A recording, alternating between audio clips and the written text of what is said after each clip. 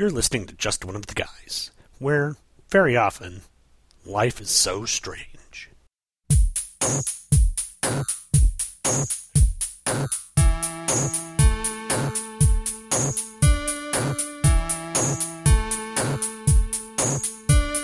Life is so strange when you don't know. How can you tell where you're going to? You can't be sure of any situation.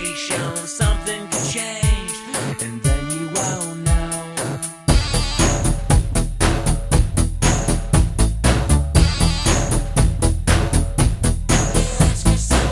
Where do we go from here? It seems so all too near, just as far beyond as I can see. I still don't know what this all means to me.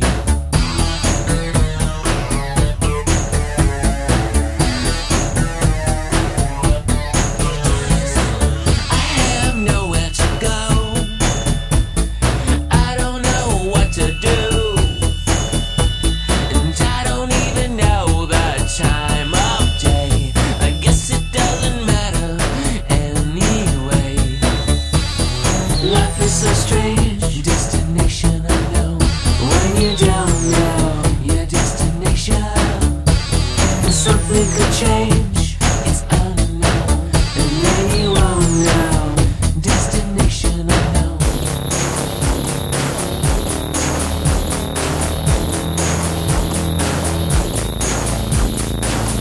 Hello and welcome to a pumpkin-smashing episode of Just One of the Guys, a Green Lantern podcast. Pumpkin smashing only in the effect that I'm playing the Smashing Pumpkins at the beginning of the show. And probably a little bit because, well, this episode's going to go up right after Halloween, and I'm certain there's going to be a bunch of excess pumpkins hanging around.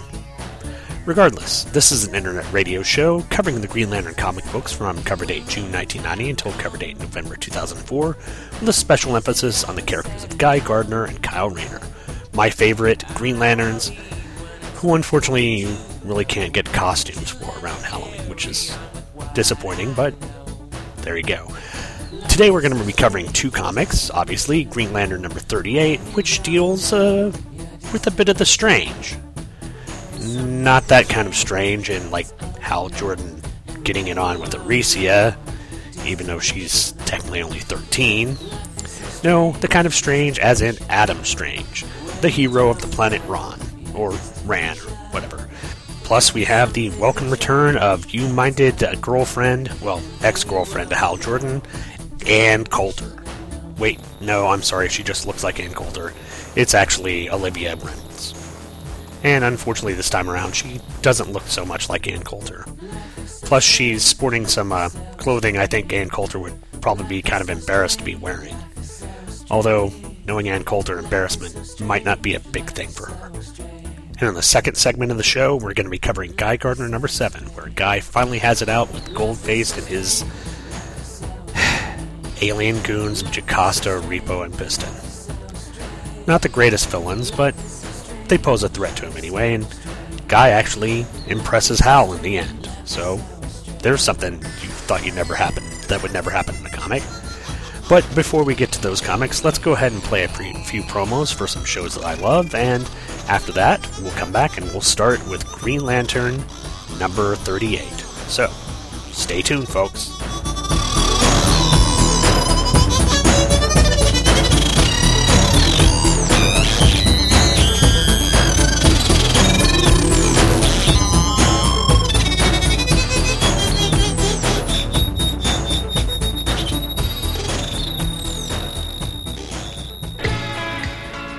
Why, hello there, lovely ladies. May I just say that you look quite beautiful in your matching Slave Leia metal bikinis. You have permission to come aboard my den of nerd erotica. Some people would call it my mom's garage. I call it 10.1 forward. Can I interest you in a death stick? Nope. I was just kidding. Have a shot of Tranya. Once you get loosened up, we can play a friendly game of strip Fizbin. Let me loosen that strap. Hey suckers, Maury Clawhammer here, okay? You want your freaking Star Wars? I got your Star Wars right here! What about the Star Trek? You like that shit too, right? Right? That's what I thought. Well, we got that and we got more freaking comics than you can read in your entire miserable goddamn life. Hey, there's even a girl who talks about unicorns and goddamn Harry Potter and them goddamn Oriental cartoons with the big eyes. So you get your ass over to the Two True Freaks podcast at twotruefreaks.libsyn.com. That's spelled Libsyn, alright? Alright? Good. You can get there on the internets and choose from hundreds of quality Two True Freaks podcasts. And would it kill you to buy a goddamn t-shirt? Remember, Two True Freaks, Two True Freaks, Two True Freaks, Two True Freaks.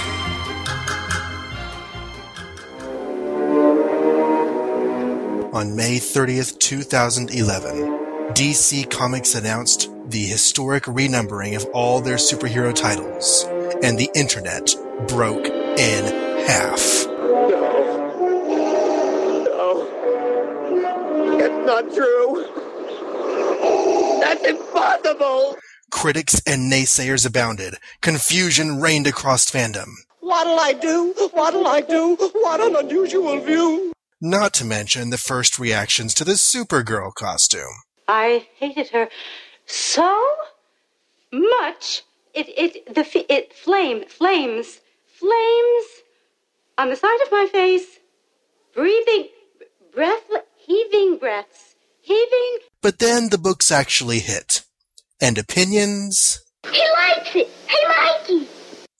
Opinions began to change. The New 52 Adventures of Superman is a monthly podcast where John Wilson, J. David Weeder, and Michael Kaiser take a look at each of the adventures of Superman and his family of characters in Action Comics. You know the deal, Metropolis. Treat people right, or expect a visit from me. The Superman who appeared 6 months ago could hurdle skyscrapers and toss trucks around. Now it's faster, now it's stronger. How soon before it can't be stopped?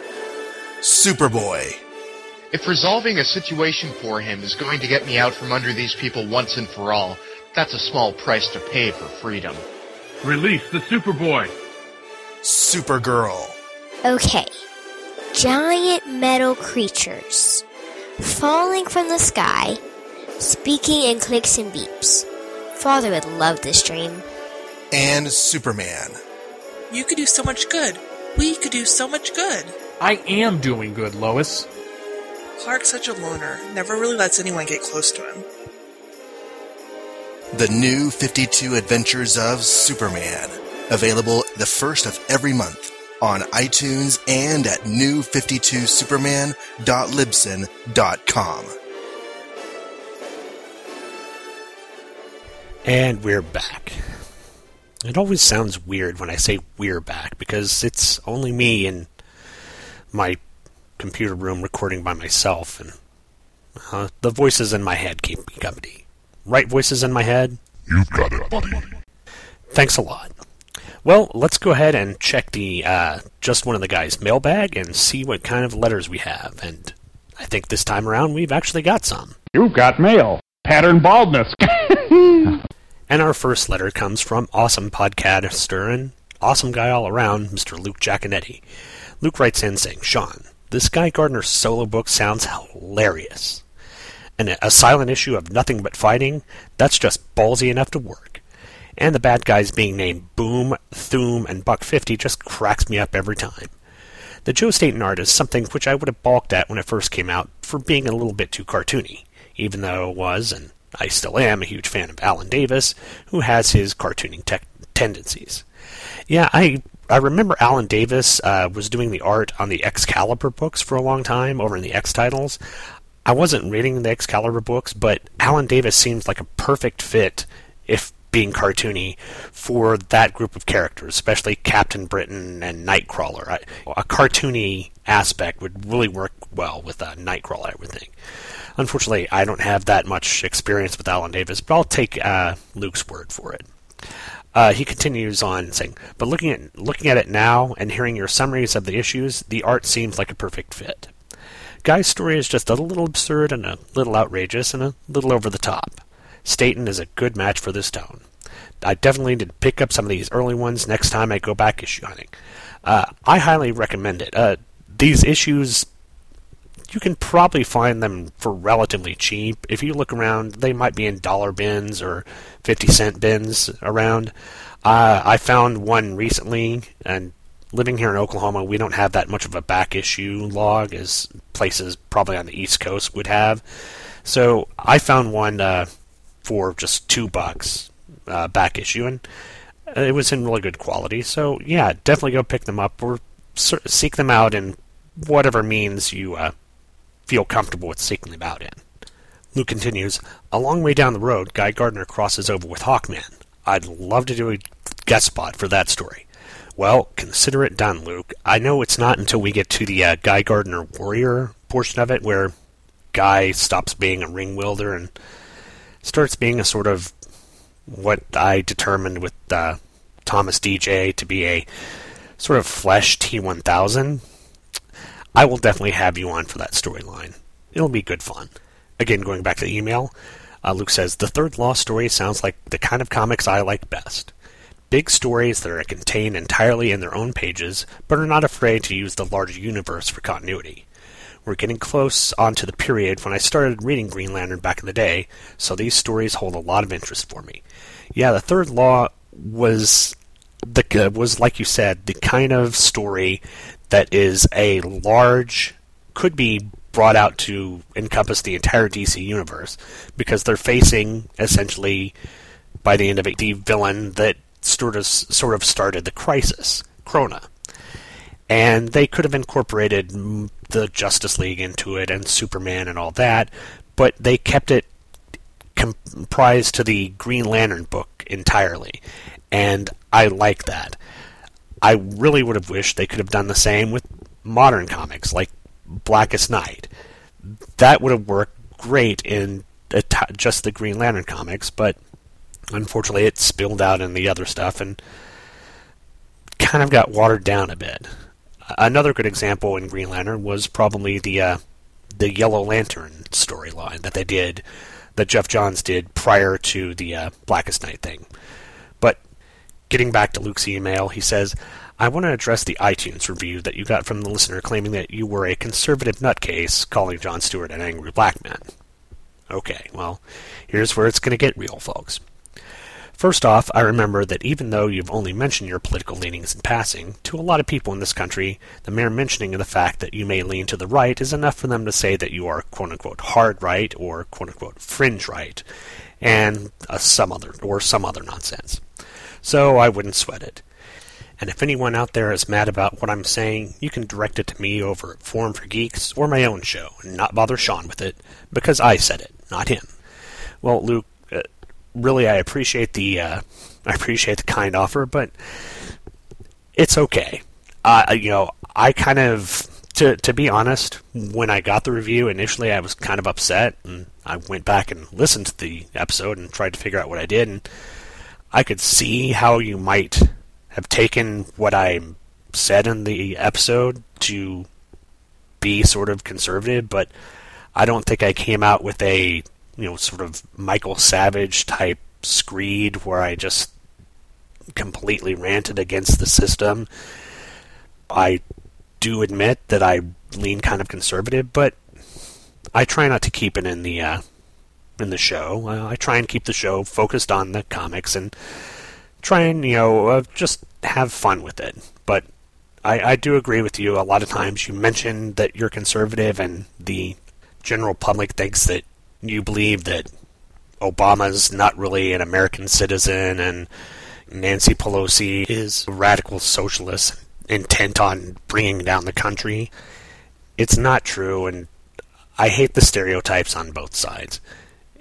If I'm going to be political for just a minute. If both sides could actually just sit down and talk about things instead of just throwing polemic at each other, I think society as a whole would be much better, especially American society. But that's just one man's opinion. Moving on with the email, Luke says, secondly, as far as John as the quote-unquote angry black man, I think this was during the storyline when he was on another planet with the two factions fighting each other, and I think you made the reference that the writers were trying to write him as an angry black man, but that wasn't working. That's the only reference I can remember you calling anyone that term. And yeah, that was kind of it. I didn't like the way that they were portraying John.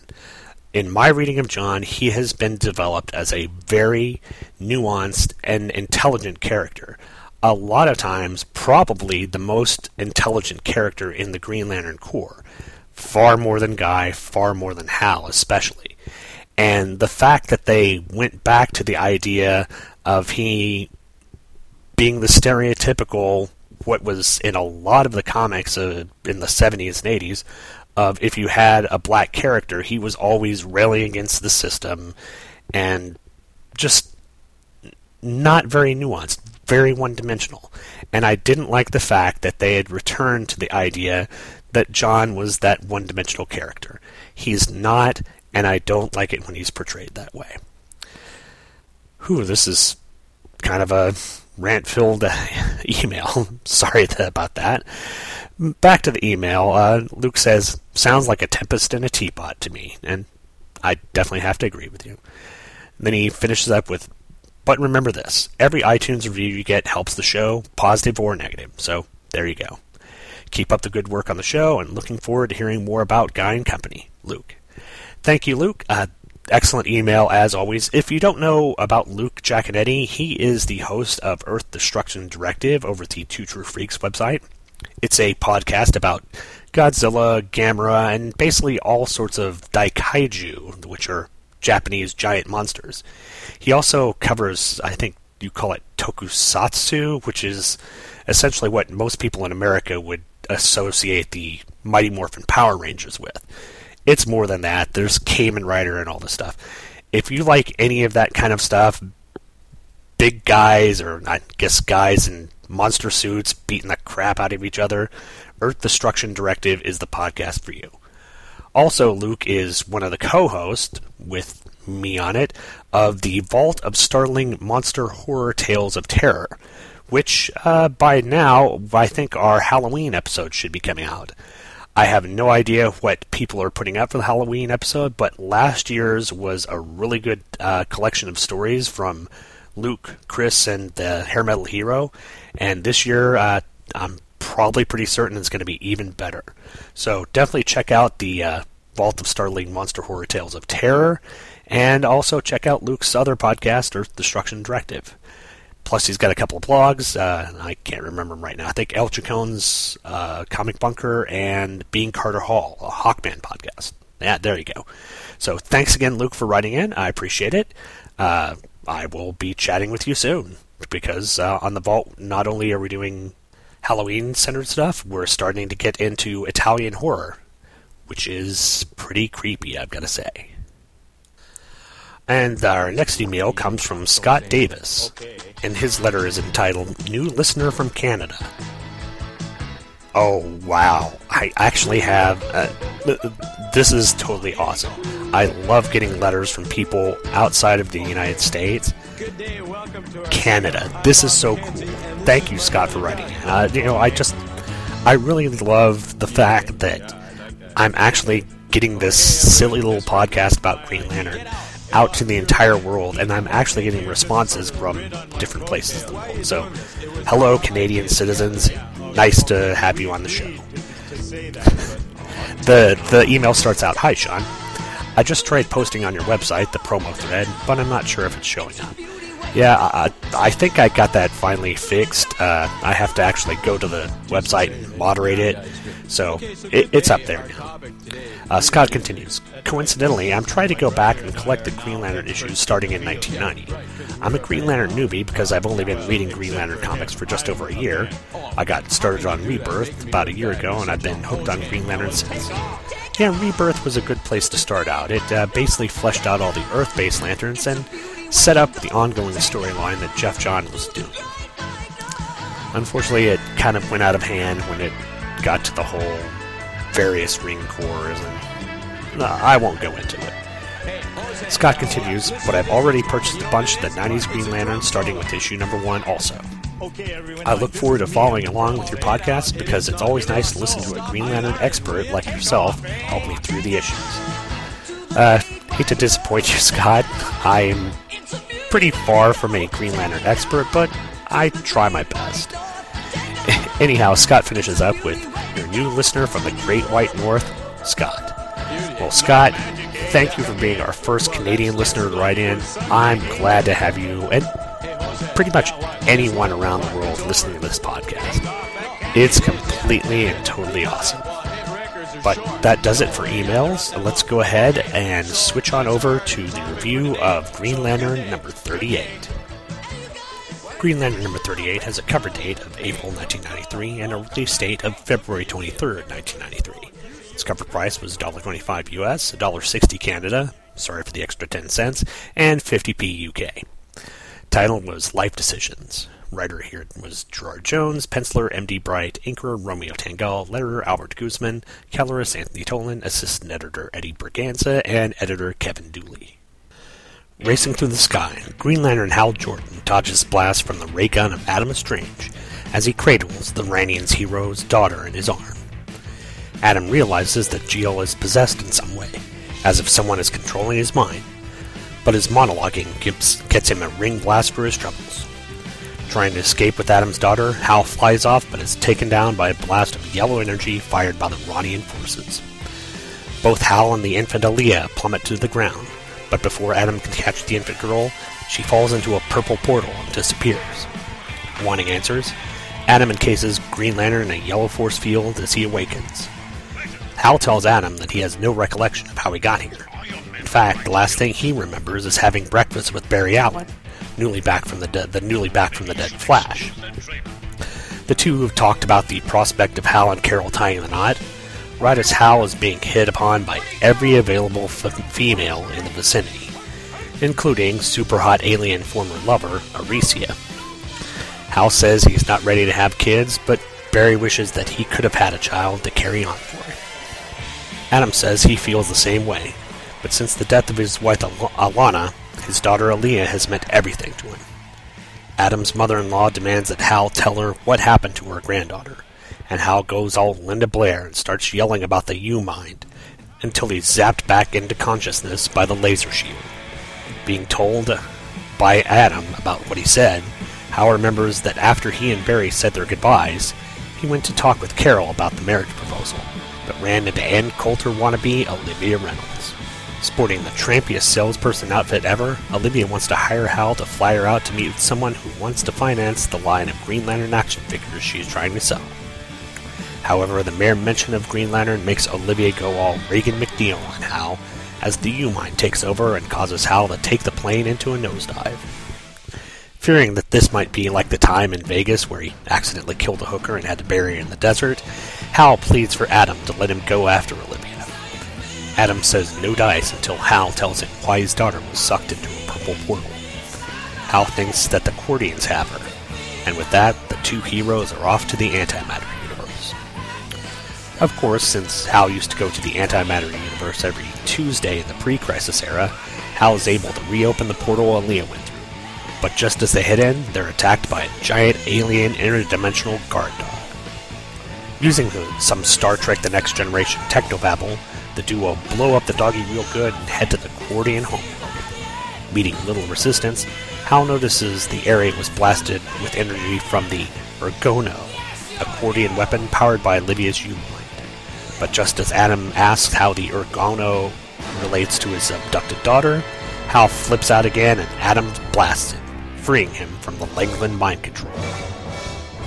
Meanwhile, some time has passed, and Hal and Adam are cooking up some Cordian squab. Well, Adam is cooking up the squab, while Hal is sitting out with his hands tied behind him. Saying that he feels free of the control of the Langlands, Hal speculates on what the U-Mind actually is, relating it to the instincts of a pilot or the creativity of an artist. The two certain of what they need to do, Hal and Adam head off toward the capital city of the Weaponers. As they approach, they witness chaos as the Weaponers are fighting amongst themselves. Looking for answers, Hal grabs the chief Weaponer and demands he tell them what's going on. The Chief Weaponer says that their defeat by Guy Gardner, hooray, removed the fear that the Weaponers had over the populace, resulting in an uprising. An uprising led by none other than Olivia Reynolds, who now proclaims herself Queen of Qward.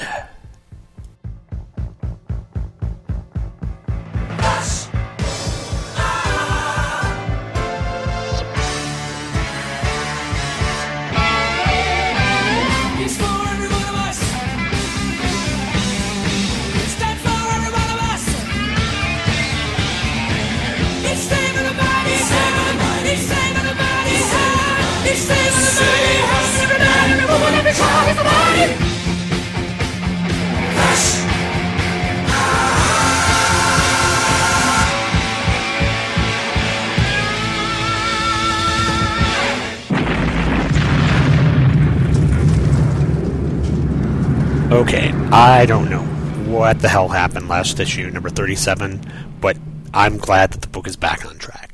We're dealing with plot lines that were seeded a few months ago, even some storylines that were written decades ago, dealing with the U-Mind and the Leglins and all that. The artwork is back to its standard of being totally awesome, with M.D. Bright doing just a bang-up job of capturing the sort of Buck Rogers or even Flash Gordon sci-fi feel of Adam Strange.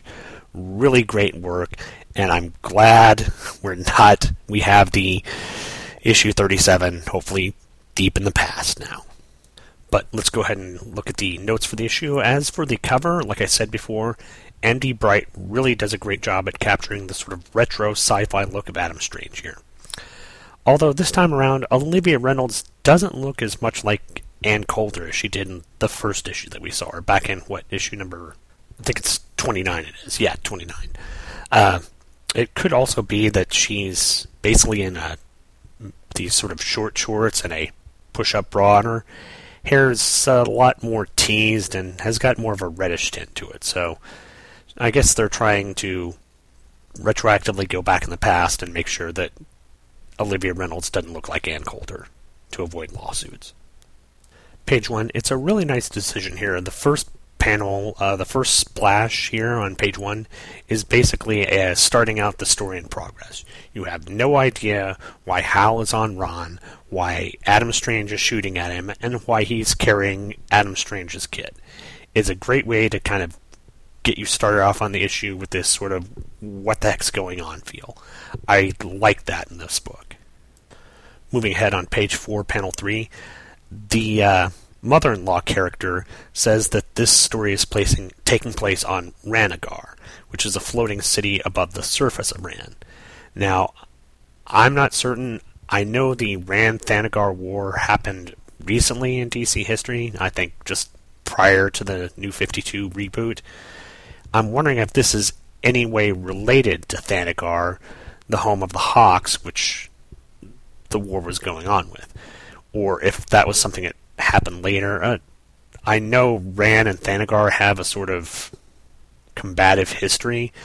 If anyone, Luke probably, has an idea of what's going on here, write in and let me know about it. I'm always willing to get more information about this stuff.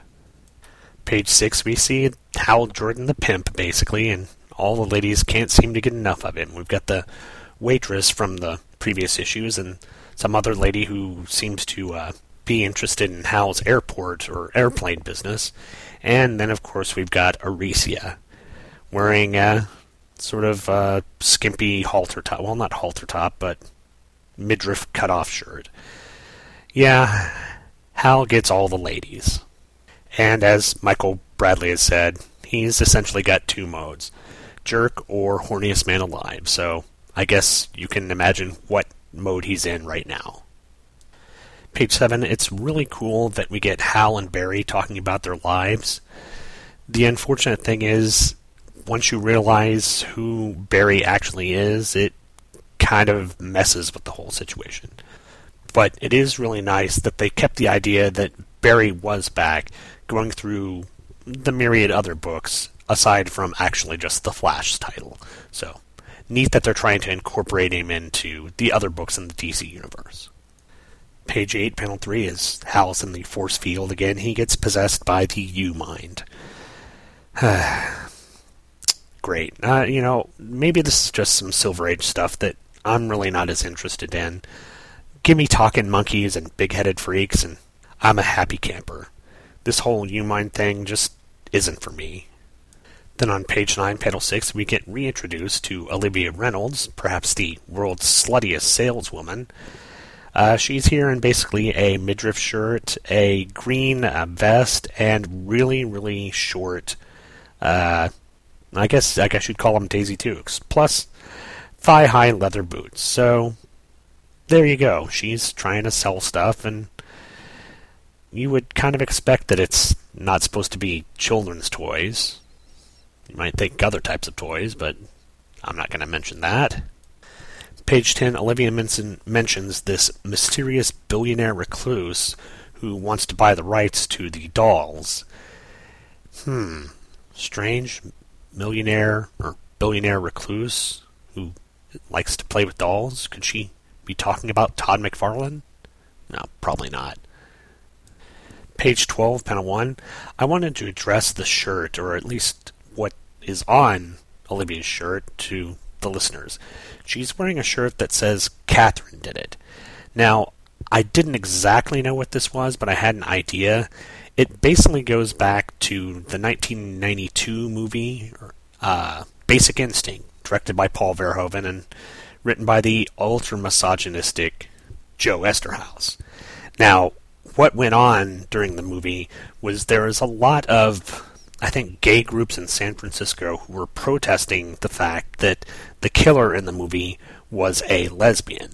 So, in order to protest this fact, this group printed up shirts telling the ending in the movie, which was basically that Catherine did it, hopefully spoiling the movie for you. Essentially, the movie was pretty much spoiled by the horrible writing of Joe Esterhaus, and the only reason Basic Instinct is interesting in any way, shape, or form is because Sharon Stone decided to cross and uncross her legs at a particular moment. Nice beaver. Thank you. I just had it stuffed. Let me help you with that. Jumping ahead on page 16, for some reason it looks like the art took a sort of down drop in quality. I mean, it's not that it's bad, it just doesn't look as good as the previous or the pages afterwards. Maybe the inking is a bit off, maybe it was just a bit rushed, but the artwork looks a little less than stellar. Just a comment. And then finally, on page 22, say what you will, a barbarian version of Ann Coulter, that'd be pretty hot. And what we've got here is a pretty hot version of Olivia Reynolds with her cut-off shirt and sword and scabbard on one leg and very large gun on the other leg and metal things on her boots and a giant flowing cape holding the baby in one arm, pointing towards the hero, saying that she's the Queen of Quard. It's a dynamic look, and yeah, a good look for Ann Coulter. Olivia Reynolds. Sorry, I keep moving that. Anyhow, that finishes up my notes for Green Lantern. Let's go ahead and put in a couple of promos here for some excellent podcast, and then when we get back, we'll take a look and see what's happening with Guy Gardner. I guess you weren't so tough after all, were you? Now it's time to send you to the next dimension. 291 original episodes. It's still going up! 325 manga chapters. You act innocent, but you're deadly. Time to die! Dozens of characters, hundreds of enemies, and a whole lot of violence. That kind of violence is pointless! You see, Super Saiyans tend to be a bit violent. Oh, crap! Join hosts Donovan and Jesse as they cover the arrival of the Saiyans, the journey to Namek, the battle with Frieza, the mystery of the androids, and the terror of Majin Buu.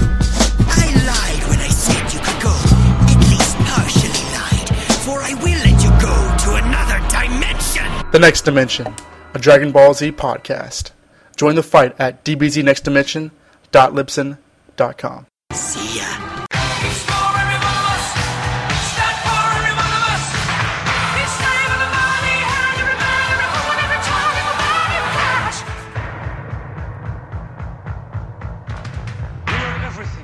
Flash.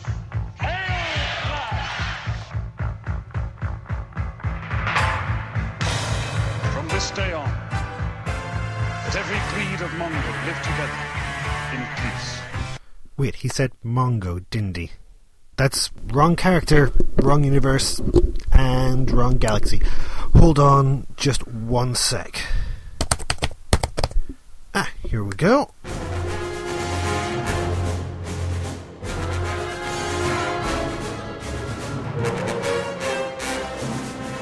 Flash Legacies, a podcast connecting the adventures of Wally West, the third hero to be known as The Flash. Join me, Dave Walker, in my bi-weekly journey as I look at Wally's career from when he first donned the mantle of The Flash all the way up to the return of Barry Allen. Find me at flashlegacies.libsyn.com.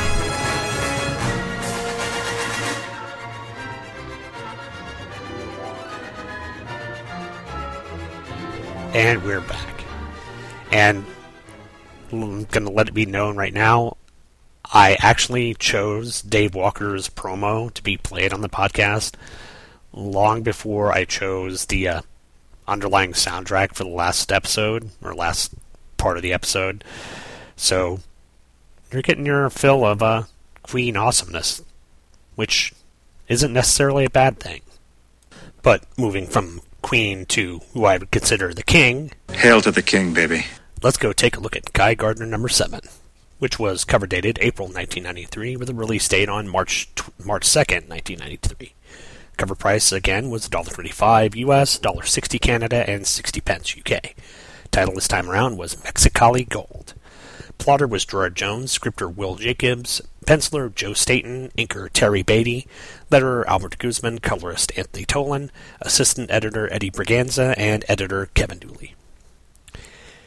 Being the Cleopatra Jones of this comic, Sally grabs Jacosta's arm and hip-tosses the boob knife-wielding warrior as Guy thrills to his paramour's prowess. Seeing that he needs to take out Goldface's goons before Hal can, Guy shoulder rams Jocasta as Repo tries to get the ring to work. Old West Fighty McFightenstein, copyright Andrew Leyland, 2011, all rights reserved, breaks out until Piston tackles our hero, subduing him so he can be taken before Goldface and made to show how the ring works. Meanwhile, Hal and Tom Kalmaku have finished their espionage mission and now have the whereabouts of Goldface. Wanting to get a little info on what they'll be up against, Hal contacts the Guardians to ask about the aliens who've been helping Goldface. The Guardians describe Repo, Jocasta, and Piston, and describes their abilities as well, which gives Hal some ideas of how to take them out. Unfortunately, Hal is too busy thinking about how he can beat Guy to the punch that he misses the squad of goons who open fire on Tom and Hal. Knocking them away with a ring construct baseball bat, Hal goes back to monologuing about his plan of attack. At the same time, Guy Gardner is proposing a plan to Goldface. Rather than allowing them to take his ring, he will work for Goldface himself. Repo thinks that's a bad idea, as he's finally been able to ring up a brass knuckles construct and pop Guy in the kisser. Hoping that the ring can be controlled from a distance like the Green Lantern rings, Guy uses his force of will to dissipate Repo's attack. Saying that the only chance Goldface has is to let him use the ring, Guy presses his advantage as Piston presses a huge machine over his head. Steamed by the simple synthoid's stupidity, Goldface tells him to put the ionizer down as Guy tries to work out a plan using the machine, but his thoughts are interrupted by a ring blast from Jocasta. Reeling from the attack, Guy musters all of his will to stop Jocasta ramming a ring construct knife into him. He barely manages to deflect it when Goldface takes the ring for himself and begins his spiel about being the strongest mind and his plans for conquering the planet and such. He fires a beam at Guy's head, but our hero musters all his will and stops the blast mere inches from hitting it. Realizing that they do need Guy to use the ring, Goldface asks for an act of trust. Kill Sally with his bare hands. Thinking to himself that he has only one last chance, Guy slowly wraps his hands around the unconscious Sally's throat. Outside, Hal and Tom are taking out Goldface's guards with a little help from a tree trunk. Breaking in, Tom again asks why Hal is taking this so personally. Hal explains he doesn't like Guy's methods because they were too much like his. But right now, Hal is focusing all his attention on creating a little diversion. Back with Guy, Repo examines the body of Sally and finds no pulse. Satisfied that Guy is true to his word, Goldface hands him the ring, but before he can grab it away, a construct image of Green Lantern appears, and the proverbial hits the fan. Piston charges at Guy and Fighting McFightenstein, again copyright Andrew Leyland, 2011, or it's reserved, starts back up. Guy grumbles that if he knew Hal was going to make the scene, he would have teleported Sally away instead of putting her in suspended animation. Moving towards the machine Piston was powerlifting earlier, Guy draws Goldface's fire and the ring vein blasts the machine, trapping the villains in a shower of molten gold. Crisis averted, Guy brings Sally out of suspended animation as he tells a gobsmacked Hal that he's taking credit for the gang's capture and he will personally see them in court. An American court. And with that, Guy flies away with Sally and the villains in tow, as Tom and Hal have to admit that Guy used his brains as well as his fist. Flying away, Sally asks Guy why he looks so sad when he beat Green Lantern on his own terms. Guy replies that he's glad he won, but next time he wants it to be on his terms. Is it ever gonna be enough? Is it ever gonna be enough? Okay, again, I'm probably going to show my bias here, but why is this not in trade? I mean, I'm not saying that it's the best thing since The Dark Knight Returns. I'm not saying it's Watchmen. I'm not even saying it's like Blackest Night. But it is an excellent story and definitely deserves at least a simple trade paperback. By any means, it's as good as Emerald Dawn, and maybe it's just my bias towards Guy Gardner, but I'm trying to take this objectively, and I'm trying to see why this wouldn't be a good enough story for DC to compile. It just is really upsetting that the Green Lantern books from this time period are completely overlooked, and the Green Lantern books of the Jeff Johns era are revered as some of the greatest writing ever. And I'm not saying that it's not good writing, but this stuff here isn't to be overlooked. It's disappointing, but I deal with it on a daily basis. But to get over my disappointment, I'm going to take a look at notes for this issue, and sadly, disappointment kind of comes around on the cover. I mean, this isn't the best cover. The background's just a sort of indistinct maroon, and Repo and Jocasta look kind of off. And again, like a lot of covers, what's happening on it, which is Goldface using the ring to create a couple of ring construct fists to throttle Guy, doesn't happen anywhere in the book. It's the kind of cover that belies the material within. Then, opening up on page 1, Sally proves that she is just totally badass as she basically grabs Jocasta's arm and shoulder rolls her. It's an awesome shot, but I've got to wonder what the heck happened to Piston. I mean, Guy didn't blast him with the ring because Repo had him, and Piston's lying there in the dirt like he just fell over or something. I mean, did he just trip and fall? Is he that incompetent of a villain? I guess maybe something was missed between books? Who knows? Page 3, panel 5, as Guy is fighting Jocasta, he mentioned that the move that he used to take Jocasta down, which is sort of a kick where he jumped over a sort of pommel horse, or basically a horse hitching post, was taught to him by General Glory. I like this because it shows that Guy is a capable fighter, and he's able to be a hero even if he doesn't wield the ring. I like the fact that they're painting Guy as someone that's more nuanced than just a big bully with the most powerful weapon in the DC universe. Page 5, panels 2 and 3, we get a couple of panels of Guy thinking to himself, saying, "You deserve this, Gardner, for letting this alien weasel swipe your ring." It's another example of Guy knowing that he let his ego get the best of him, and realizing that he failed in this aspect. I don't think this is something that you would find in a sort of over-the-top, brain-dead anti-hero, the likes of which the 90s was replete with. Guy actually knows that he did something wrong and is willing to admit his mistakes, which is something that other anti-heroes don't seem to want to do.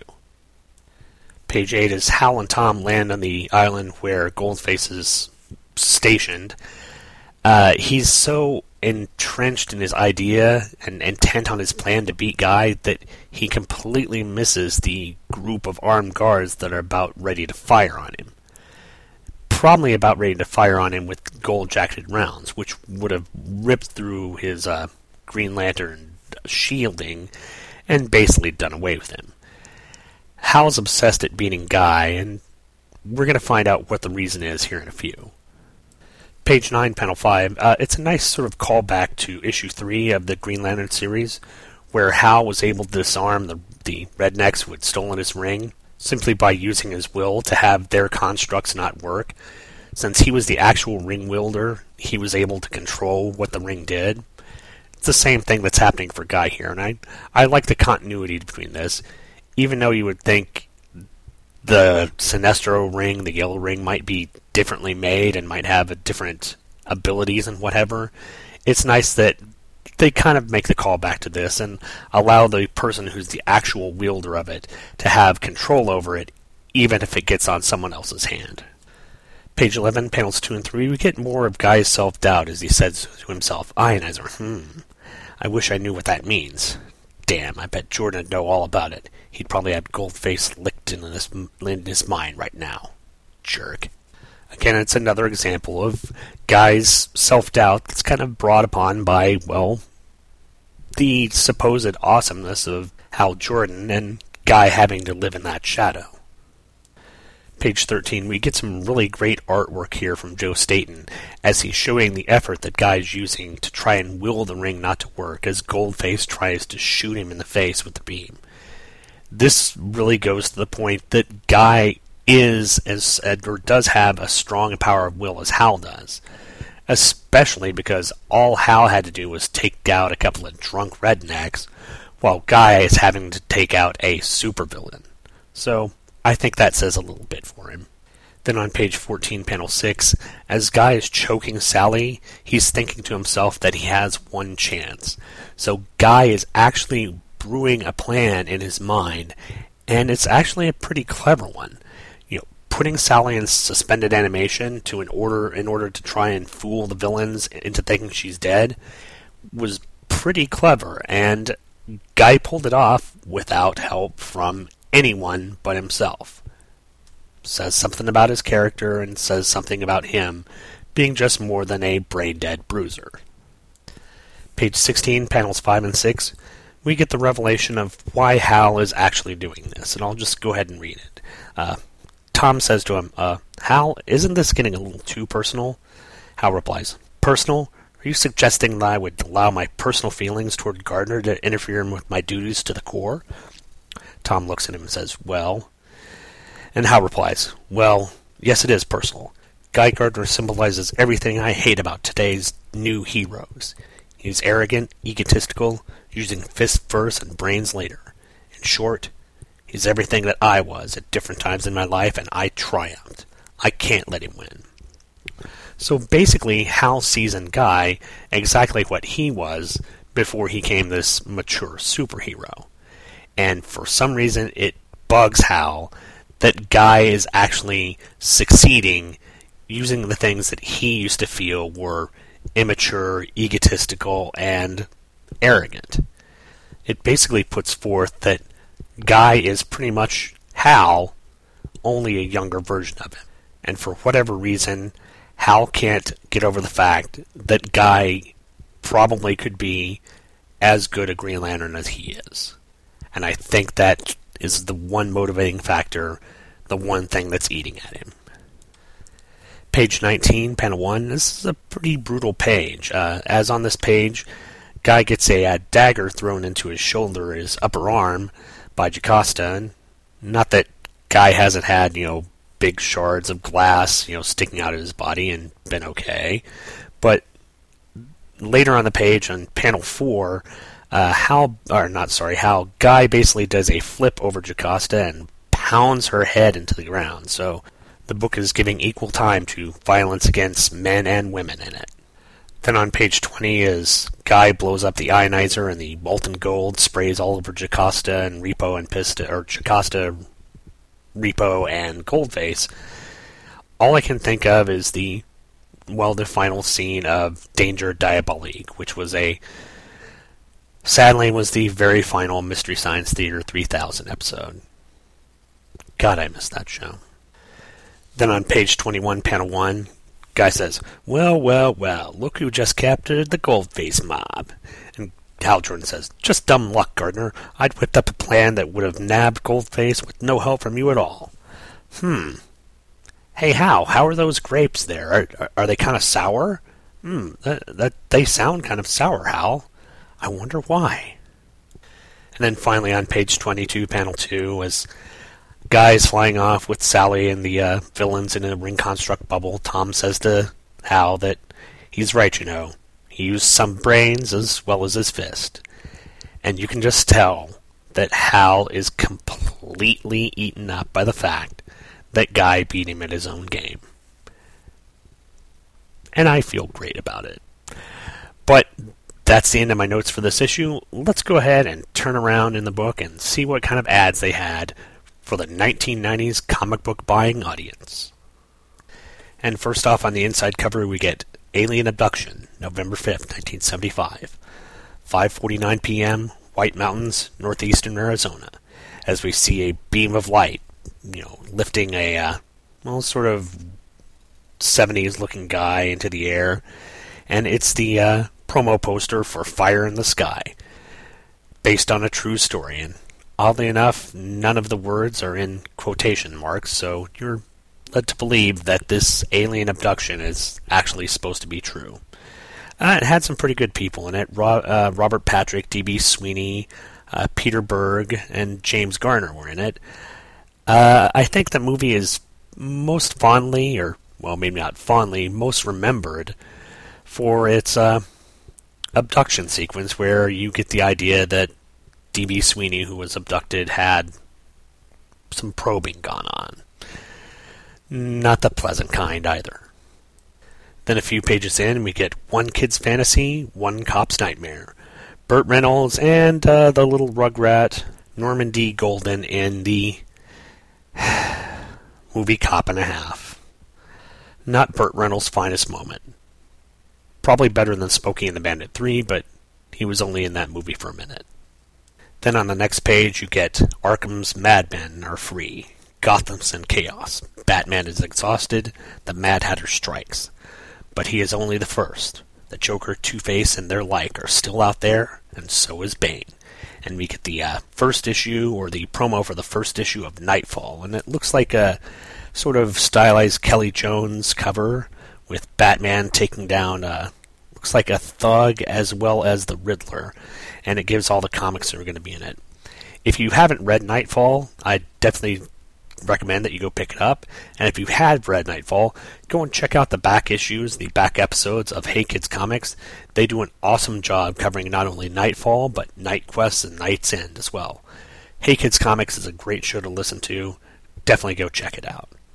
A few pages in, we get Sunsoft DC Superhero Sweepstakes, where you can cut out an entry form and send it into Sunsoft, and maybe they will paint your face or draw your face into an image in one of their video games. Or one of the comics that goes to their video games. And since their video games were Revenge of the Joker and Superman 16-bit, maybe this wasn't something that you'd want to have your face associated with. And the next page has a brother from another planet and a young woman with a serious attitude. Together they'll show the world what it means to be a hero.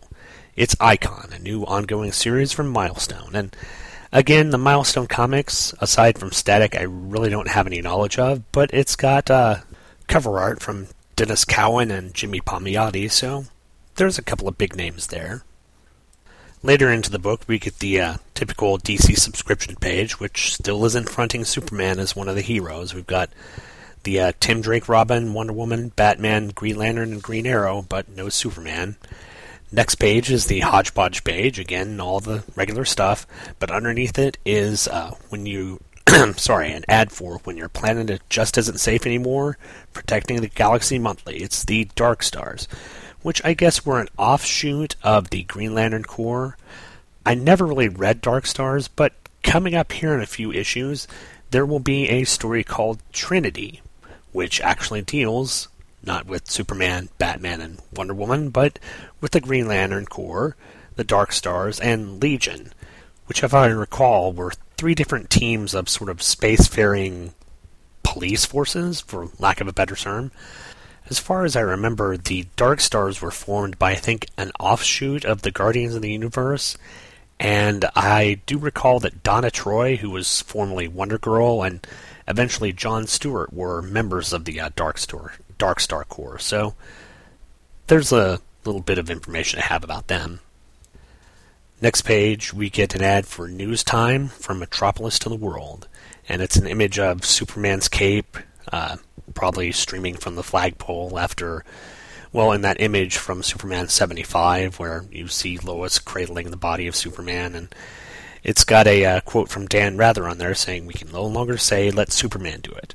The quest for truth and justice must become our quest, not singly as vigilantes, but together as the great people Superman hoped we would be." So it was a nice sort of advertisement for a faux news magazine that was chronicling the death of Superman at the time. Again, check back with Michael Bailey and Jeffrey Taylor over at From Crisis to Crisis for more information about the death and return of Superman. The next page, we have the DC Universe page, which is promoting the Supergirl and Team Luthor book, which I can't remember what Jeffrey and Michael had to say about it. I don't know if it was 100% positive. And then we've got a sort of mystery picture down at the bottom with a big question mark saying, "The real deal, or is he?" And we get this image of this white background character with a large S on his chest. It looks like a sort of visor over his eyes. And I guess we're led to believe that this might be the return of Superman. So we'll have to keep our eyes open and see what's going on with this character. Who knows? Guy Talk again has Guy Gardner answering letter writers' letters in his own well-reasoned and nuanced fashion. Then on the back inside cover, we've got Make Your Own, where you can basically use the Sega system, the Sega Master System, or I guess it'd be called the Sega Genesis, and hook up the Sega CD system to it and edit your own videos with CNC Music Factory and Criss Cross. Yes, either the band that made you want to sweat, or the little kids with the backwards pants that commanded you to jump. It's sad what we thought entertainment was for video games in the days. But then finally, on the back outside cover, we get It's a KO, Jam at Home, Feel the Heat, and Bone Crunching. And no, it's not an advertisement for the Swedish erotica line of video games. It's an advertisement for the sports video games dedicated to the Sega Genesis, being George Foreman's KO Boxing, NBA All-Star Challenge, Roger Clemens' MVP Baseball, and Super High Impact Football. All pretty fun games, all for the Sega Genesis, all pretty much forgotten as soon as Madden came out. But that does it for the issue, that does it for the ads. I hope you come back next week, because next week we're going to have a couple of really great issues with the conclusion of the Adam Strange storyline, where we find out what the heck is going on with Ann Coulter, or Olivia Reynolds, sorry. And then a special guest appears in the Guy Gardner comic, one you never would have fraggin' expected to show up. Get the hint? Of course you do. But that's it for this week, so please everyone come back next Friday for another great episode of Just One of the Guys, a Green Lantern podcast. Until then, have a good week. Bye-bye. You've been listening to Just One of the Guys, a Green Lantern podcast, hosted by yours truly, Sean Ingram. All images, stories, and music are copyright their respective copyright holders, and no infringement is intended. This podcast is done solely out of my desire to show the denizens of the internet that comic books could be fun, humorous, compelling, thought-provoking, and exciting, while not having to fall into the weary tropes of the 1990s. I'm not in any way doing this for monetary gain, which irritates my wife to no end. All feedback for the show can be sent to the show's Gmail account at justoneoftheguyspodcast@gmail.com. All feedback, positive and negative, is warmly welcomed. all spam bots are warmly welcome too, and as long as your definition of a warm welcome is for them to die horribly in a fire. The website address for the show can be found at justoneoftheguys, all one word, .libsyn, spelled LIBSYN.com. There you can find the RSS feed as well as scans of the covers and whatever else I feel like putting up. Look for me on iTunes. Just search for Just One of the Guys podcast and feel free to leave a review there. I'd love to read it on the next show. You can also search for me on Facebook. I mean, you won't find me there because I don't have an account on Facebook. But if you have enough free time to listen to me babble on about funny book characters, you obviously can spare some time to wander around on Facebook. Thanks for downloading and listening, and come back next Friday for another episode of Just One of the Guys, a Green Lantern podcast.